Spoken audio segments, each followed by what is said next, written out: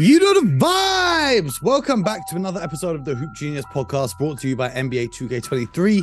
Myself, Momentsi, alongside the one, the only, Mr. BJ Armstrong. Real name, no gimmicks. We're breaking it down. No gimmicks. No gimmicks. Listen, we're breaking down the NBA playoffs as we do every day. And we had 3 interesting games going on this evening. But before we get to that, I want to wish all of you guys listening an Eid Mubarak. To everyone celebrating, I hope you have a blessed day with your families. Ramadan was a tough month, but it's a blessing of a month. And we made it through the other end, and now we're here. So, BJ, hope you have a blessed Eid as well. I don't know if they do Eid thank big you very in much. LA, but I hope you have a blessed day nonetheless. Let's talk about the playoffs. Let's start on the Eastern Coast with the Philly-Brooklyn game that, aside from the actual basketball being played, was overturned by referee decisions.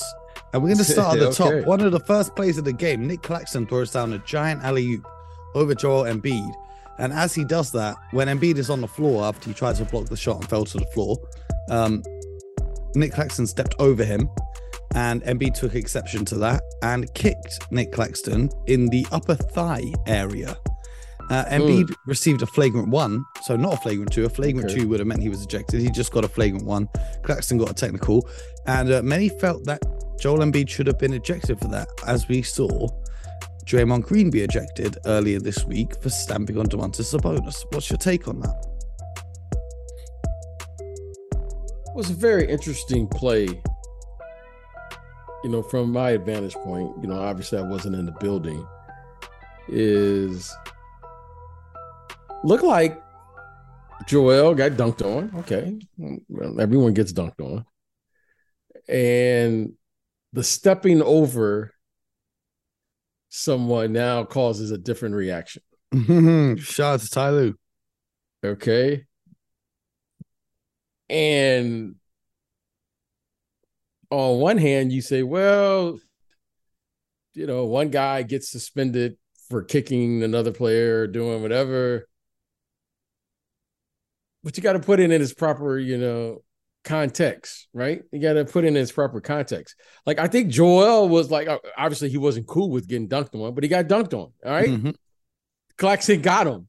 Yep, go to the next play. Get him back. Yeah, go to the next play. But the stepping over caused a different reaction. So it'd be interesting to see. I think something had to happen because you wanted to diffuse the situation as quickly as possible. But I'm certainly not comparing it. I'm just looking at that particular situation, and then you'll see if we go from there. But I understand people's reaction to it. However, you know, it's not the same play, and I think it was more a reactionary thing of what precipitates that type of behavior. And I'm not sure what the reason was for stepping over him, but it happened. You know, Draymond's play was reactionary as well, from Sabonis grabbing his leg. So if you're going to have one rule for Draymond, you should enforce that league-wide.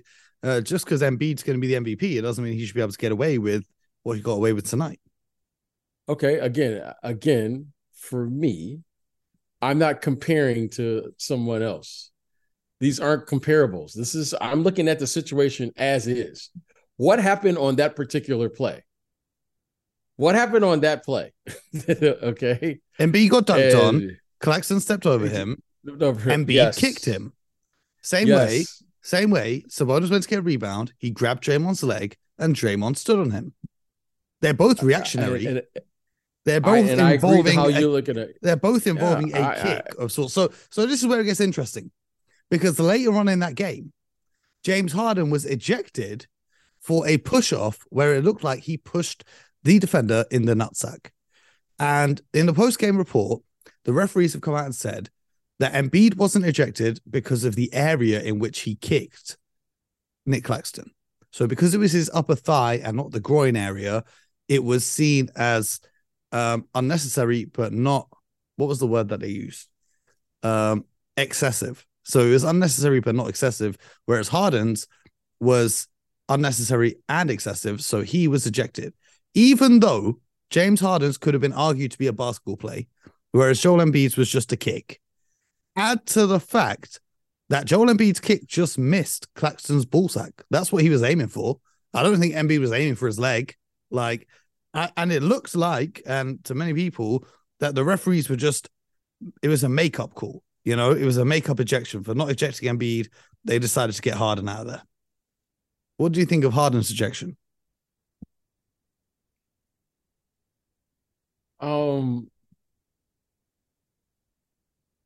You know, I don't know. I think I've been in too many games to like I don't react to stuff like that. Okay, it happened, and I understand as a competitor the consequences of stepping over someone.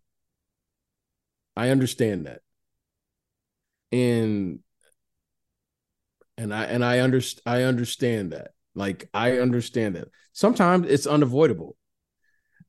Do I think the referees are having no, I don't want to think that way. So I don't allow myself to think that way. Yeah, but I can understand how people can say that, you know. I think like, what people are looking for is some level of consistency with refereeing. That's all it is. Some level of consistency. Well, because it makes no sense to eject Embiid, to eject Harden and not having ejected Embiid. And it makes no sense to eject Draymond and not eject Embiid. It makes no sense.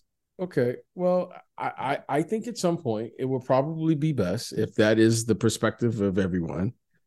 Not mine, but if everyone else has that, then we have to have robots begin to referee the game, to interpret the rules of the game. I tweeted that we need the artificial intelligence, ChatGPT, to referee.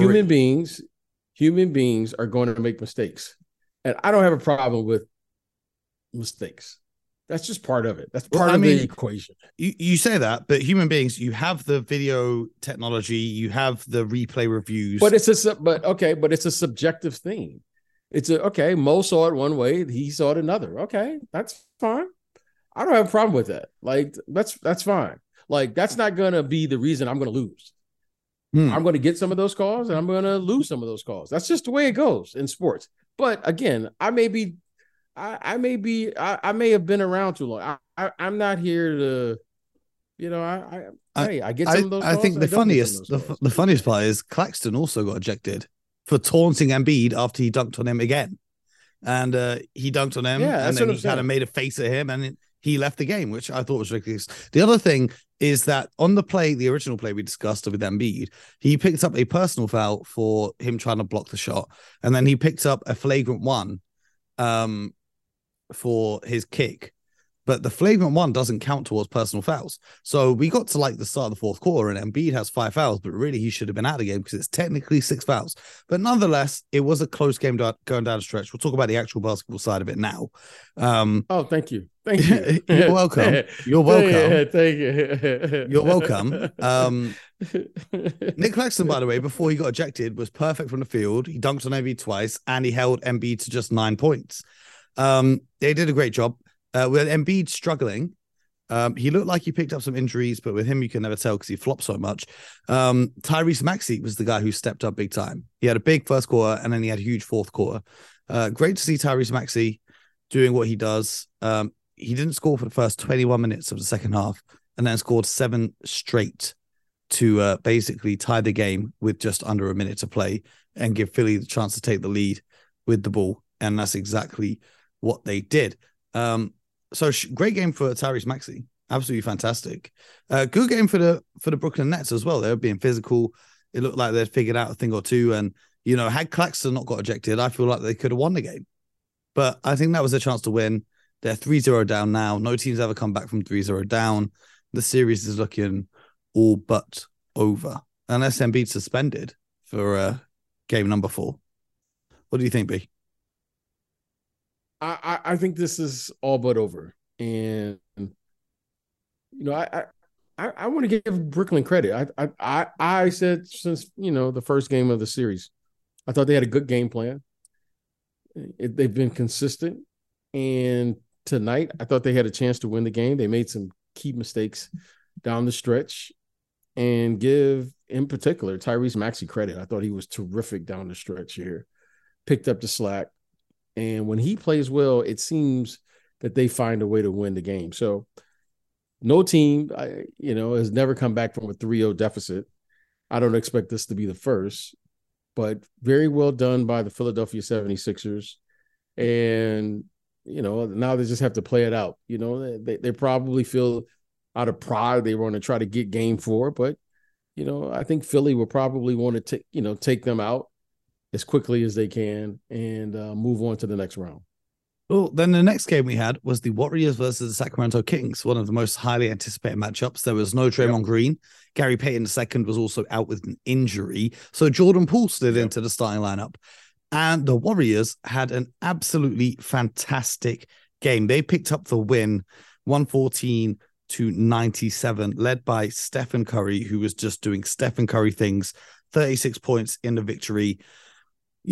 Watching this game was interesting. This is what I love about the playoffs is like, he gets down to individual matchups. Like Steve Kerr started matching Steph's minutes to Alex Len's minutes because he knew that he could go up against him when they switched and really go at him. Whereas Mike Brown is matching Davion Mitchell's minutes to Steph Curry's minutes. And then you've got both coaches matching up Looney's minutes with Sabonis' minutes. So it's becoming like individual matchups up and down the court. But having said that, everyone's talking about the series being over after the Warriors lost the first two. They went back home and the expected happened. The Warriors role players had a great game. The Kings role players did not. We're talking about guys like Looney, who was an absolute beast on the offensive glass. He was great at making plays as well. His passing was shown a little bit in this game. I also have a hot take that the Warriors will be just fine if Draymond Green decides to leave them. However, that's not the topic that we're talking about today. What did you see in this game that stood out to you? Well, the first thing was the rebounding, in particular, Kevon Looney. I thought he was terrific. I mean, Kevon Looney, he doesn't jump high, he doesn't move fast, but he just gets the job done. I mean, he had 20 rebounds tonight. Steve Kerr, I want to give a shout out to Coach Kerr. Coach Kerr is one of the better coaches I've seen. But he's just excellent. And he gave his team clarity and said, okay, here are our individual matchups, the game within the game. And here's what we need you to do. Okay, Kevon Looney, here's your matchup. Kuminga, here's your matchup. Poole, here's your matchup. And I thought Steve Kerr had an excellent game plan. And one of the things I found interesting was it's very difficult to play with two guys who can't score. Mm-hmm. And Draymond and Looney. And Looney. And it's going to be interesting to see after this win, because I was thinking to myself, it's going to be interesting to see what Coach Kerr does. Because when you have one guy on the floor who can't score, you can put him in what's traditionally called the dunker spot, so that he can get offensive rebounds, and you'll have a more skilled person, the other four players will be able to score. The dunker spot, for reference, if you guys don't know what that is, it's just underneath the basket, but in the corner of the paint, if that makes sense. Just a little bit, under the basket. Yeah, it's kind of the mid-range area. But now it's going to be interesting to see, because clearly the Kings didn't adjust to tonight's game. Yeah. They were still playing as if Draymond was on the floor. Yep. And Kuminga, JaMychal Green, those guys will actually shoot it. Okay. And so, Kuminga made some really athletic plays. So I think it was an interesting game. Sacramento, this was a game I felt Sacramento had to win. Yep. Right. I thought this was a game that, they can really establish themselves. But now they're in a fight, okay? And as you've heard me say, and all of our listeners have heard me say, a series doesn't start until the other team wins on the opposing team's home court. So until we can establish that, this is going to be tough. Now, if the Warriors win Game 4, Game 5, that's the game. Now that's the game of the series. You said that about every game so far. Well, for this young team, for this young team, Mo, when you have opportunities to win, you got to finish it. You got to. And you got to finich it, right? And as the Celtics found out in the finals last year. Yeah, you can't see here.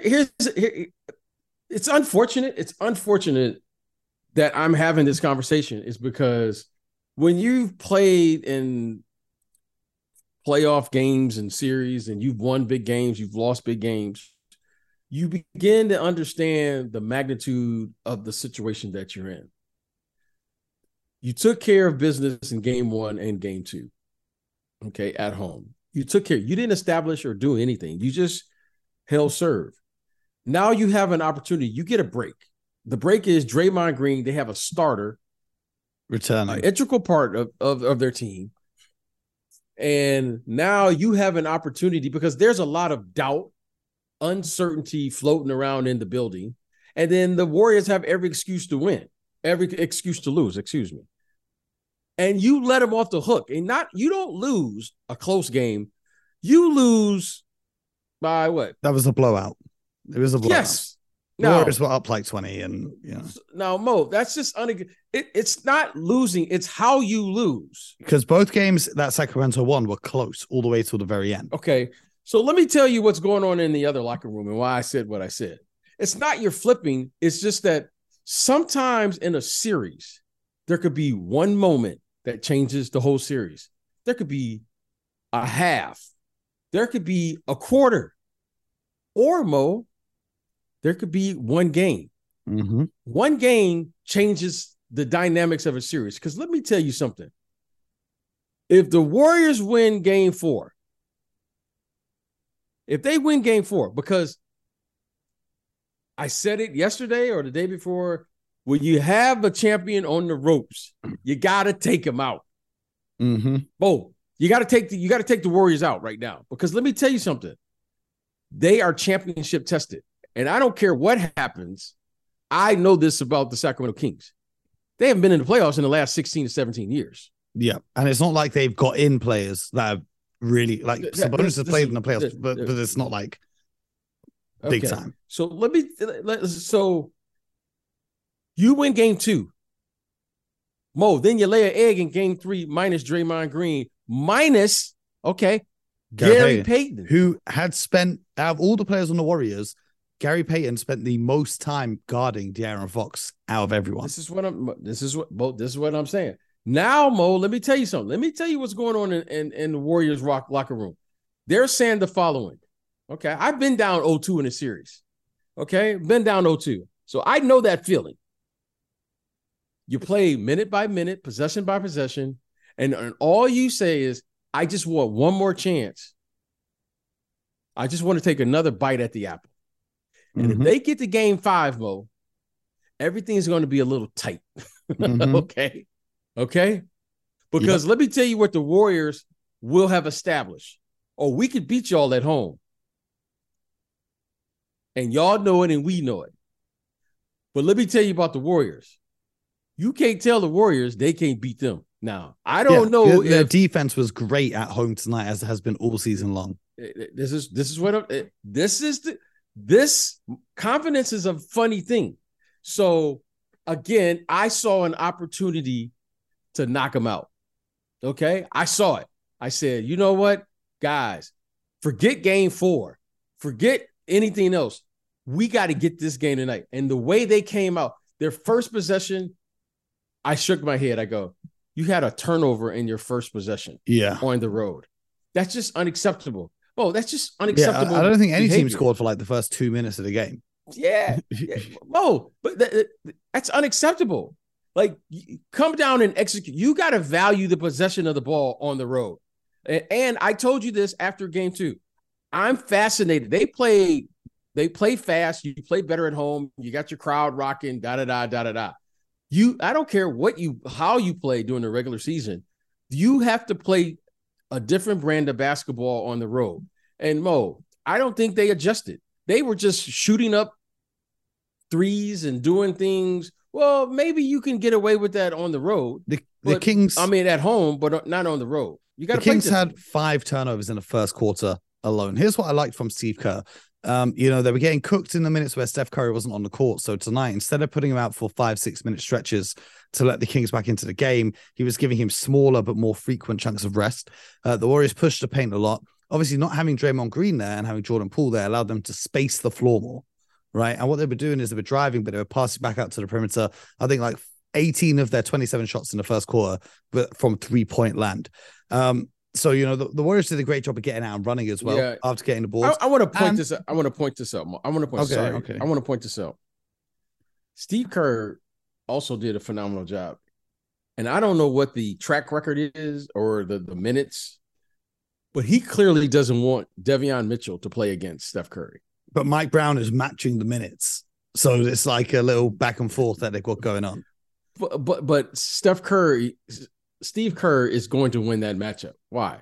Because you can't keep subbing in Devion Mitchell.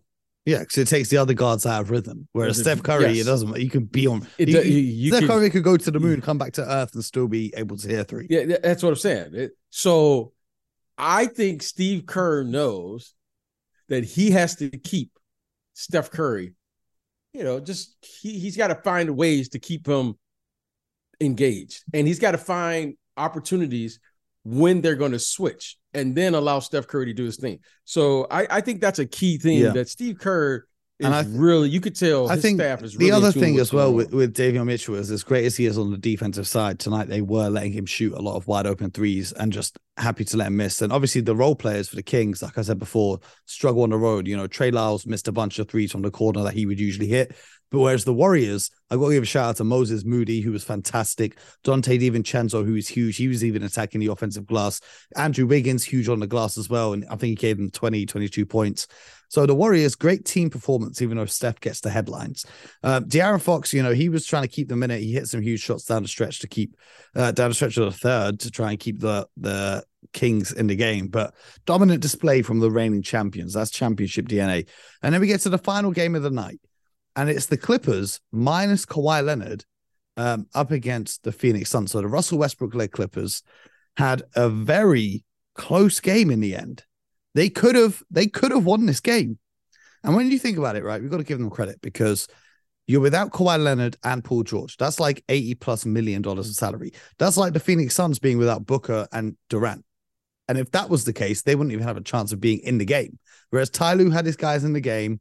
It was a very sloppy game to begin with, which I think favored the Clippers so that the Suns couldn't get into a rhythm.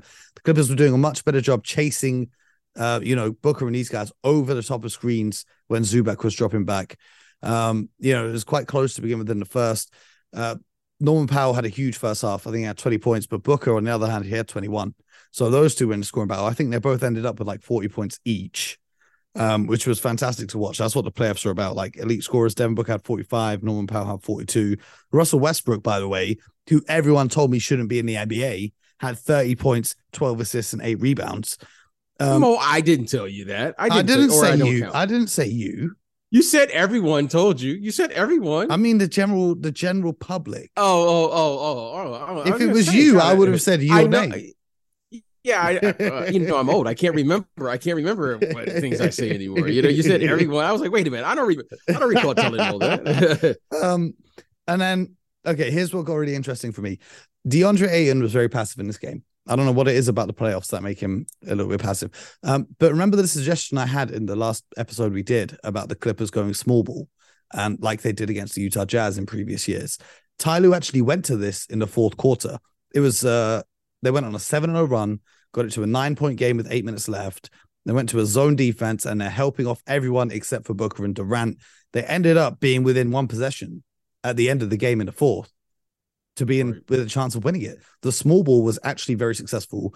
The Phoenix Suns, I don't know whether it's DeAndre Ayton not asserting himself or the Chris Paul, Devin Booker not looking to feed him. But when you're being guarded by Terrence Mann or Bones Highland, you've got to feed the big fella. Let him establish himself in the paint. I don't know. Maybe it's just me. The Phoenix Suns escaped with a 129-124 win, despite Chris Paul having an absolute stinker. He was 1 from 8 from 3, missed 2 huge free throws in the final minute of the game. DeAndre Ayton also missed 2 huge free throws in the final 2 minutes to keep the Clippers in it. But the Phoenix Suns went on the road, regained home court advantage, came away with the win, and they take a 2-1 series lead. What's your take on this one?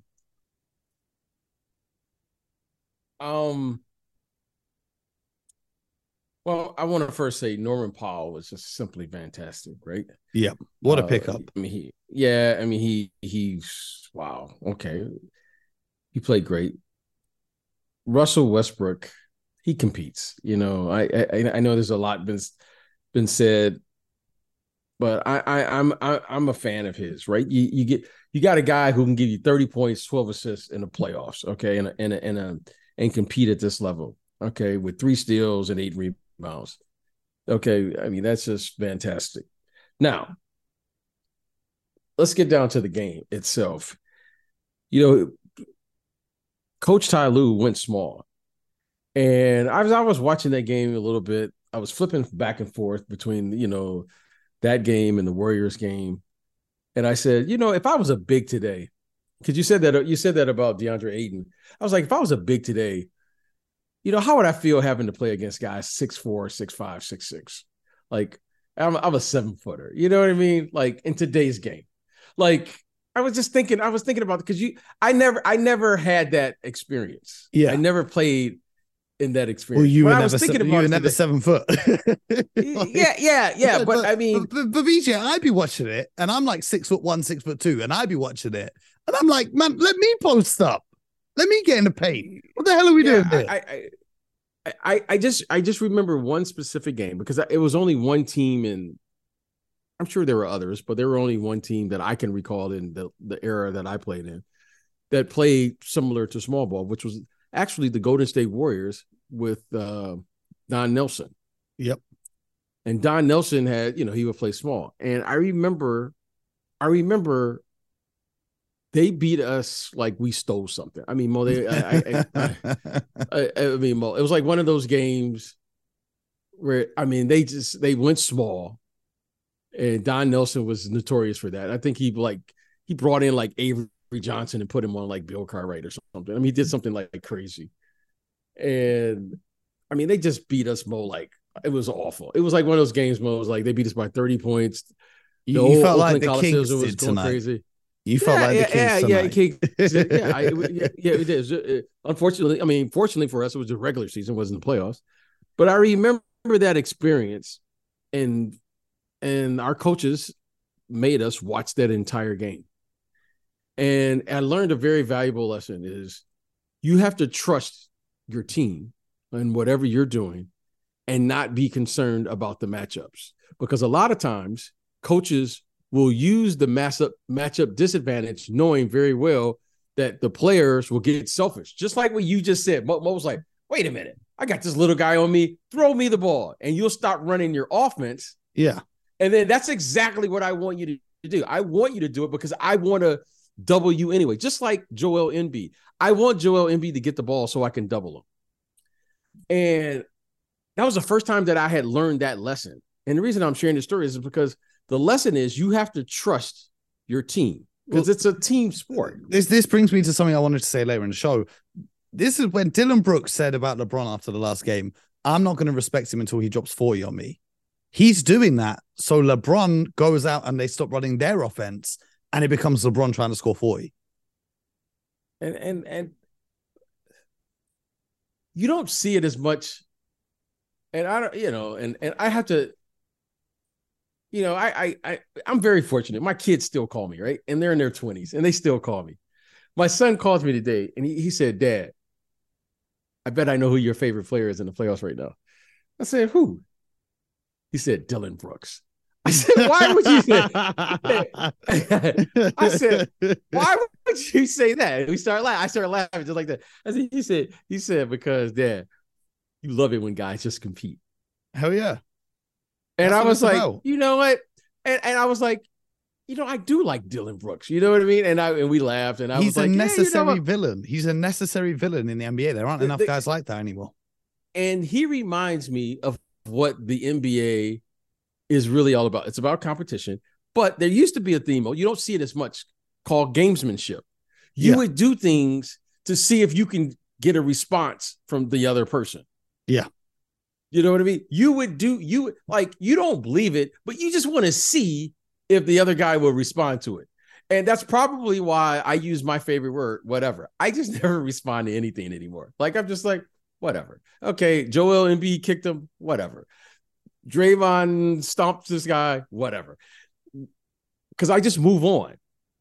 But Dillon Brooks, that was fascinating that he said that. Okay, why? Because, Mo, there's some gamesmanship there. I don't know what his true intentions are or were or what he's thinking. But what I do know, Mo, is that the LA Lakers are going to have to trust their offense. Yep. And trust what they're doing. And Mo, sometime, Mo, if you can get someone to stop running their stuff by junking up the game, that's what coaches call it. Let's just junk up the game. You can be disruptive to the other team. So, and I'm saying all of this to say the following. I was thinking of DeAndre Ayton as you said that. And I was like, God, I don't know if I really want to be a big in this era, because that would stink, being a big and not being a post up a guy who's 6'4", 6'5". Yeah. And I don't care, because that's your natural instinct. However, but I get what you're saying about the big fella. Yeah. So what other takeaways do you have from that? Because I think the Clippers will be very confident if they can get Kawhi Leonard back for the next game, that they can tie the series and then it becomes the best of three. Well, if I'm the Suns, all right, I've played 3 games. And I'm just going to take it from the Suns' perspective. We haven't played well in 3 games, and we're up 2-1. Yeah. Okay. Mo, now, at some point here, they're going to put together a game. Okay. Chris Paul was 4 for 18 or 5 for 18. Well, he was in his former home. He played for the Clippers for a long time. You think he'd be familiar with the arena? Couldn't hit a shot. Well, it was called Staples Center when he was there. It's crypto now. It's a little different. The rims are probably different. The names have changed. The rest of it is the exact same. They still cover the Clippers banners with their pictures. So the Lakers banners. Yeah. So I think the Phoenix Suns are due for a game. And the Clippers are having to change up how they play.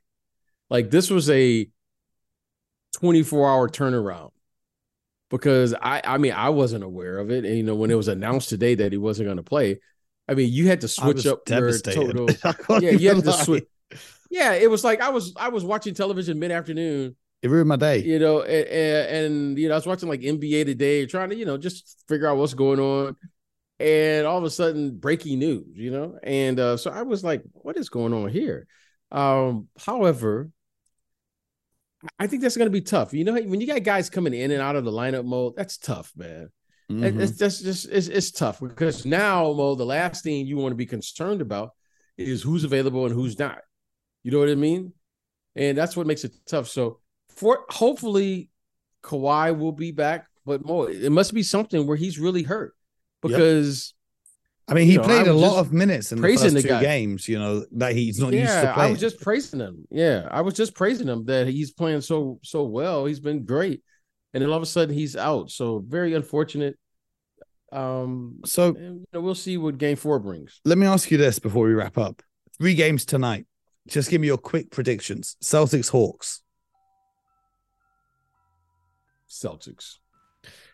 Cavs, Knicks.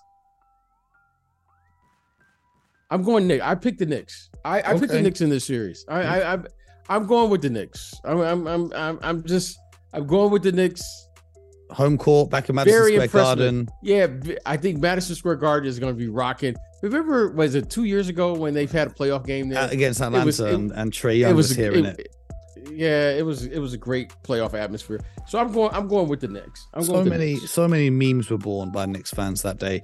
And then the final game of the night, the Nuggets and Timberwolves, who, by the way, after we finished recording the other day, Jamal Murray and Anthony Edwards had an absolutely sensational scoring battle with 40 plus each. You got the Timberwolves winning this one at home.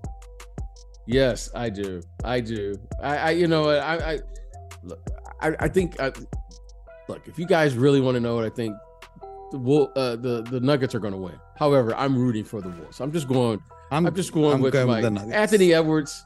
I'm just going for Anthony Edwards. Man, yeah, I love that kid. And you know, I was just saying to myself, he's going to have one of these games. He's going to have a breakout. And last game was it for him. And I think he can carry it over and get, you know, maybe that game tomorrow. If they're going to win one, but they better win one tomorrow. Yeah, sure. if not, then it's a sweep. But that's tomorrow's games, and stay locked in because we'll be breaking them down for all of you guys. Make sure you subscribe to the Hoop Genius podcast. It's not even been a whole week yet of the NBA playoffs, and the action has been absolutely thrilling. I cannot wait to see how the rest of it unfolds. So stay locked in. Share the podcast with your friends. I hope you all have a great Eid. Enjoy the blessings with your families and your loved ones and your friends. And most importantly, get buckets.